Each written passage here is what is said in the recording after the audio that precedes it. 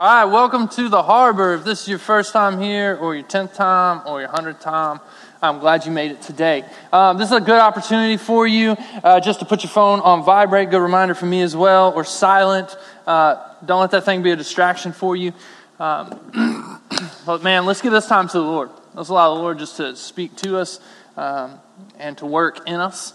And so this is a good time to get rid of those distractions. If you're sitting next to that special somebody that you love so dearly, maybe you'll go from this motion to just this motion, knowing that it's very unlikely that they will disappear or lose love for you during this message if you're not touching them. So, but it allows you to focus without worrying, am I rubbing at the right speed on her shoulder? Hey ladies. You don't know the mind of a man. He's like, okay, does she like this? I think so. All right. So if you haven't been here, I'm going to catch you up real quick. We've been going through a relationship goals series where we've been talking about what does it take to have successful relationships, not only now, but in the future. We looked at what being single was, that single is not alone, that a lot of us are like, man, I'm single, meaning I'm alone and I'm by myself and I'm depressed. No, single is understanding you're unique, that there is no one like you, that God has made zero people like you with your fingerprints and your characteristics, that you are single, and that it takes embracing that and standing on the foundation of who God is and who He says you are and whose you are to have successful relationships. And that in dating is not how we practice for marriage. Dating is how we find someone to marry. And engagement, we check that yoke, man. Is it someone who loves Jesus, who's headed in the same direction as me? And then tonight we're going to talk about marriage.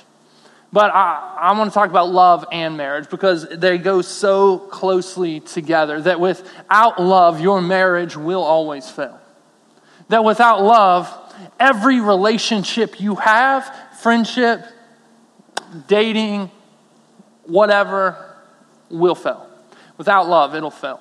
The problem is how we define love, that a lot of people are in here, you're victims of that person telling you that they love you, or maybe you may be a perpetrator in that, of telling someone, hey, I know we've been dating for 2 weeks, but they have felt like 2 months. And that felt like almost 2 years. And I love you, right? Like you were there and you're like, okay, and then I kind of love you too, all right? I feel guilty for not saying it back, so I'm going to say it. And that's what I want to redefine. What is true love? But before I do, I'm just going to pray. If y'all will just go with me to the Lord in prayer. God, we thank you for this night. I thank you for bringing these students at this time. Lord, I thank you for the message that you have for us. God, I ask that you would use me to communicate it clearly.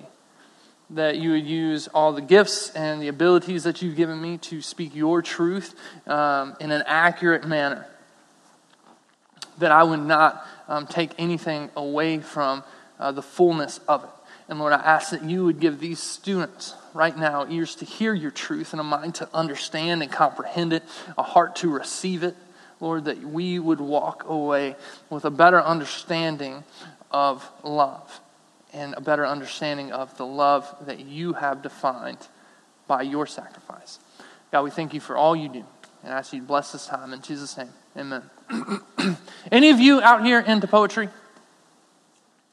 Yeah, okay, maybe 1, 2. Okay, cool. I'm going to read a poem for you. I'm going to read a poem. I don't know. Okay, I think that's the way it's said. Maybe you'll recognize the author when I read it. It's called My Heart's Song. Eyes cannot see the rhapsody that plays for thee. And ears cannot hear. They don't like poems. Y'all don't like poems? It's fine. Ears cannot, I'm just giving you a hard time. Ears cannot hear its music sounding crisp and clear. Only the heart can feel its beat in every part. Of my heart's song playing true, less I love you. Less is the lady's name that he's writing the poem to. Less I love you, less I love you. Go ring the bells, sound loud and clear and sing my song that all may hear, less I love you, less I love you. This is a poem from a husband to a wife, and the man is writing to his wife named Les, and he's saying, people can't hear the song, the melody that my heart makes for you. What it's saying at every beat is less I love you, less I love you. You know who, anybody recognize that poem? The author's name is William H. Terry Jr. The H stands for Henry. My son's name is Levi Henry Waldrop. He was named after that man. That man is my grandfather. And he wrote, it really is amazing, he wrote that whole book of poems. Several of them in there are written to my grandmother, Leslie Lee Terry. And at the time, he wrote that in 1987. That's the same year I was born. And at the time, when he wrote, I love you, to my grandmother, he had no clue how much love would cost him. See, it was about that same time that my grandmother was diagnosed with manic depression. Manic depression takes you, or they call it bipolar, and it takes you from, it's a chemical imbalance in your mind that brings you to this place of extreme highs. You feel like you can conquer the world, you don't feel pain, that you don't sleep for days, that you are just going. And my grandmother always liked crafts. She made my mom's wedding dress. I'm going to just say that again. You didn't hear that. She made my mom's wedding dress, and it looked all right. My mom didn't have a pair of jeans from the store until she was 12. That she made every pair of blue jeans my mom ever owned until she was 12. She loved crafts, and so when she'd get real manic, she would go and she would go just buy stuff and make stuff like crazy. And then the other side of manic depression is depression. Is depression. And it's the lowest of lows where you don't want to eat and you don't want to wake up and you don't want to move and you just want your life to end. That my grandmother began this journey of a manic depressive life where she would go high and then she would go low. And I remember growing up with my grandmother like that a lot of times we would show up and she would be like the coolest grandmother in the world because she's just like, woo, like a grandma on drugs. And she would go to Walmart and buy thousands of dollars worth of stuff because she was just buying stuff. And then the next day my grandfather would have to go back and explain to the people at Walmart what was wrong with my grandmother and take it all back, hoping they would give him some money back. Well, then she slipped into a place of dementia where your brain gets burned enough that you end up not being able, and you stop going from manic depressive to kind of just a state of incognition where you're not really cognitively thinking about things. It's just a fog. You lose your ability to speak clearly, to control your volume, to accurately display emotion. That my grandmother, and I just remember that like there'd be times she came and visited us and she was so high and she was so off from medicine. This is what causes the dementia, that we literally had to call the police and they had to arrest her and put her in the back.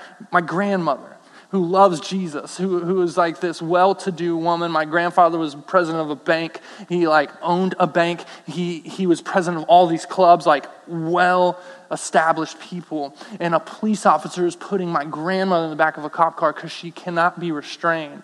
And once she calms down, we put her in the back of my dad's truck with the child locks on and drive her to a mental institution where they admit her and force her to take medicine so that she will come off of the high. And sitting in there and her not recognizing people, those are the things that come to mind when I think about this disease. And then she moved to this place of dementia where now she can't talk and she can't walk very well and she can't communicate emotion very well. And I bring her great-grandchildren to her this last week in Texas. I visited, and I brought Kennedy, my precious daughter, in front of my grandmother, her great-granddaughter. And she sees her. And you see that in her eyes that she sees her, and she begins to tear up. And then she just screams because she can't control what's coming out of her mouth. And my grandfather, when he wrote, "I love you," in that poem, had no idea what that would cost, because now, every day for my grandfather is taking care of my grandmother. That every day he wakes up and feeds my grandmother and has to brush her hair, and her teeth have fallen out of her head, that her mouth is rotting because he could not brush her teeth. She would not allow him to. That he has to get her dressed, he has to bathe her, he has to put her on the toilet, he has to change her diapers. That he has chronic back problems now because of lifting my grandmother up off of the floor. That he doesn't get to do what he wants every day, but every part of his schedule is focused on caring for my grandmother. That he will die caring for her. That likely the stress she has caused in his life, she will outlive him. This is a man who has all the money that you could have, millions of dollars, who could afford to put her in any senior living facility in this country. But he doesn't. And when I ask why, he'll tell you two things. He said, one, because I love her. Two, because I promised. There's a time in her life where and still now she'll have these little spurts of sanity. These little windows into her mind and into what she's dealing with. And one of those windows, she looked at my grandfather and said, "Bill, I need you to make me a promise." And he said, "What is that?" She said, "Promise you'll never put me in a home." And right then and there, he promised to my grandfather and to my grandmother.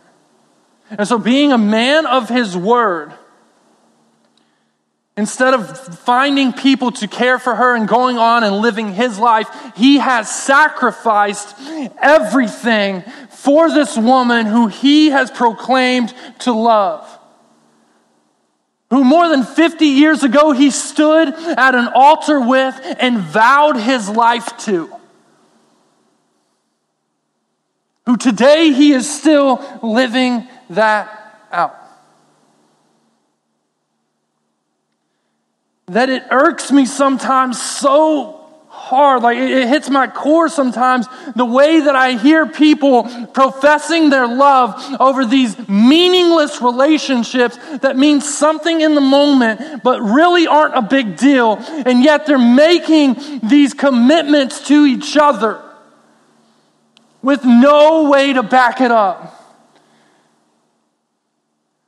That if you want a picture of love, you need to look at Bill and Les Terry. That it's a man who said, "I will change your diapers." That's what love is.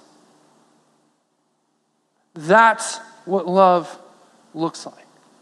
1 Corinthians says it like this. Love is patient and kind. That love does not envy or boast. It is not arrogant or rude. It does not insist on its own way. It is not irritable or resentful. It does not rejoice at wrongdoing, but rejoices with the truth. Love bears all things, believes all things, hopes all things, endures all things. This love is a love that God says, here is what love truly is. In 1 John 4, he said, love is sacrificial. That the outcropping of your love is sacrifice. He said it in this way. He said that we didn't love him, but that he loved us. And this is love, that one man should give up his life for another. That he showed his love in the death of Jesus, his son. He said, I love you so much that I will sacrifice. That I will lose my son to gain you. That love is sacrificial. That our world wants to say that love is something that we can fall in and fall out of. That love is something that can happen at first sight. But the definition of love by God's Bible and his example says love is not something that you can fall in. And love is not something that, I'm falling out of love with them. That love is not something that just happens. That is lust. That we fall in and out of lust. Where we desire someone. Where we see someone. And it's that moment, guys, where we're like, dang, she's hot. That's lust. That's not love. Love is something we choose to do. Love is something where we see someone and we are attracted to them and then we say, man, I am going to love you. I am going to sacrifice for you. I am going to put your needs above my own. I'm going to be patient and kind. I'm not going to insist on my own way. I'm going to love you. That when a lot of you think of marriage, you think instantly of your parents' marriage and the experience that you've seen other people having in marriage. And so you see people who have fallen out of love and who have fallen in love. You see maybe a broken marriage in your family. You see maybe multiple marriages in your family. Maybe if you're like me and you are blessed with parents who truly have fought for their marriage, that they still have a relationship. But love is what makes a marriage work. Whether you decide to love someone regardless of their wrongdoings, regardless of what they've done or they deserve, that love, the outcropping, is always sacrifice. That it always looks like you putting someone else before yourself. If you jump to the first part of 1 Corinthians, so I just read 4 through 7, but and I skipped 1 through 3, but if you went to 1 through 3, it says this: if I speak in tongues of men and of angels, but have not love, I'm a noisy gong or a clanging cymbal. And if I have prophetic powers and understand all mysteries and all knowledge, and if I have all faith as to remove mountains, but I have not love, I am nothing. If I give away all I have, and if I deliver up my body to be burned, but have not love, I gain nothing. That a lot of relationships don't work even though people are professing their love. It's because it is simply words and is not backed by sacrifice. That is simply me professing what I feel for someone without ever backing up that feeling with action. He says, man, you gain nothing. In the context of the scripture, he's actually talking to the church. And he's talking to these people who have spiritual gifts and who have a lot of potential to do a lot for the kingdom. And he says, man, you can have all of this stuff and you can have all of these gifts, but if you have not love, then you have nothing. If you aren't willing to truly live out what Jesus did for you in front of someone else, then you have a pointless witness, that your witness is weak. That people will not come to know the hope and the truth of Jesus through you without love. And the same is for our marriage. That if we are going to prepare for marriage, then we have got to learn to love now. That when you get to the wedding day and you're standing in front of your future spouse and they say, do you take this person to be your lawfully wedded, blah, blah, blah. We all saw the royal wedding, right? And everyone's like, here's your vows. I'm going to live with you and I'm going to share all my money. And if I'm sick, then you can take care of me. You're sick, I'm going to take care of you. And it's this whole thing. But if you have not learned to love before then you will not know how to love after then. That the marriage will only be a shell of words and vows that will break and will crumble under the weight of life if love is not there to support it. When I talked about dating, I told you that a person doesn't get better when you get married, but when you are dating them, that is the best that they will be. You are seeing them at their best. And yet we live in a culture of puppy dog love. But what I told you earlier is that is lust. You want to know the difference in love and lust? Lust says that I will fulfill my own needs, my own wants, rather. Love says I'm going to fulfill someone else's needs. So if you are the victim of someone saying, hey, I love you, I want you to really think about their motives. Because do they say, I love you and try to cuddle up close? They're trying to fulfill their wants.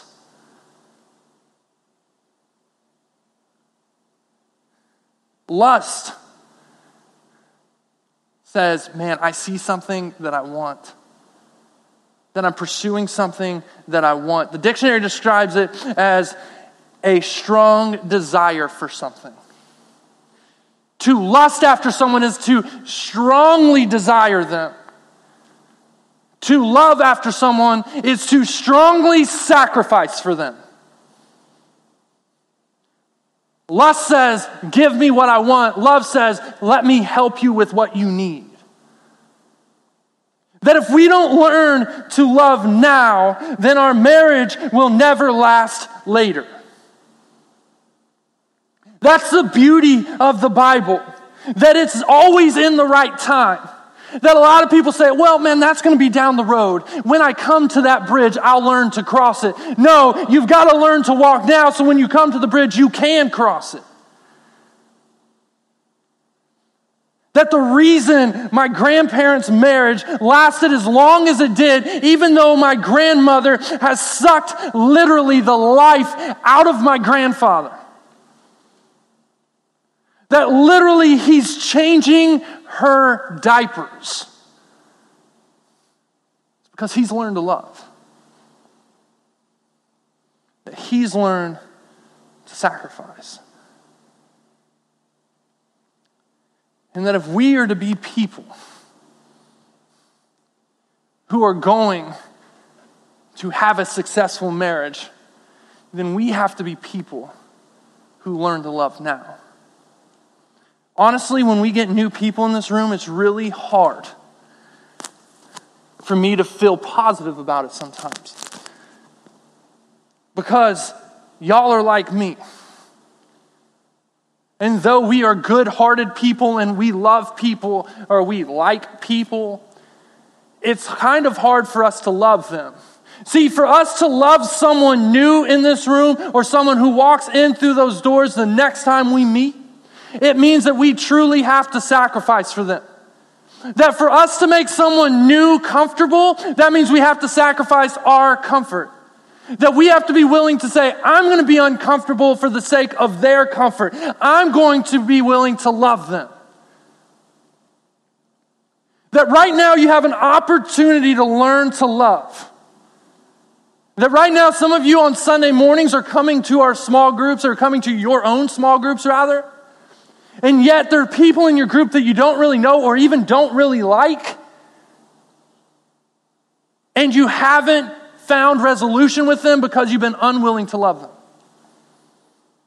You've been unwilling to say, look, it's not about my needs, it's not about my wants, but it's about loving you and sacrificing. It's about putting other people's priorities above our own. That for some of you, this should be a wrecking ball in your life right now. That it's a place where we realize we aren't really loving anyone. That the only things we're doing for others are to benefit us. The beauty of the gospel is God says, no, what love is me sacrificing for you. So that you may have salvation. So that you may be saved.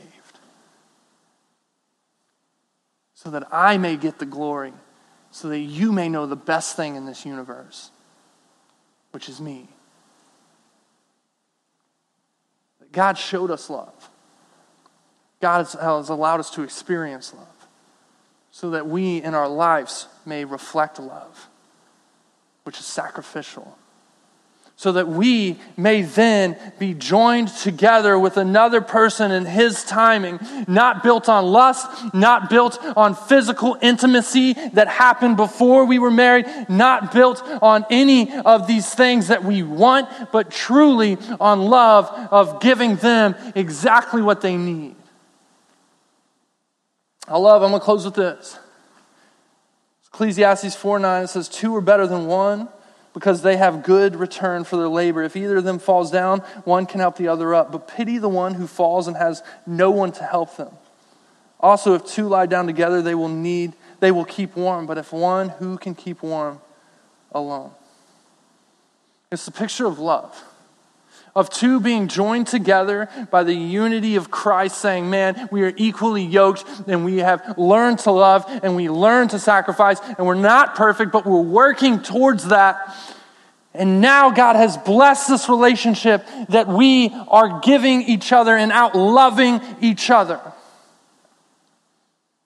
He says, man, that is where we find the joy of relationship. That is where we find the blessing of relationship. When we pay attention to how Christ has ordained them and organized them. And then we become obedient to that. So I encourage you this week. I encourage you today. I encourage you to look around even in this moment at the opportunities you have to learn to love. That the person right next to you is an opportunity for you to say, man, I'm going to sacrifice for them. I'm going to love them. That the next person you come in contact with at school or at your home or at this place, this church, this family that you don't know, it's an opportunity to say, man, I'm going to get out of my comfort zone for them. I'm going to choose to love. That means we choose to sacrifice. I challenge you, be someone who's willing to sacrifice, who's willing to cry out with your life about who Jesus is and what he's done for you. That the blessing comes as you learn to love. And then as the relationships pour in, that you do them well.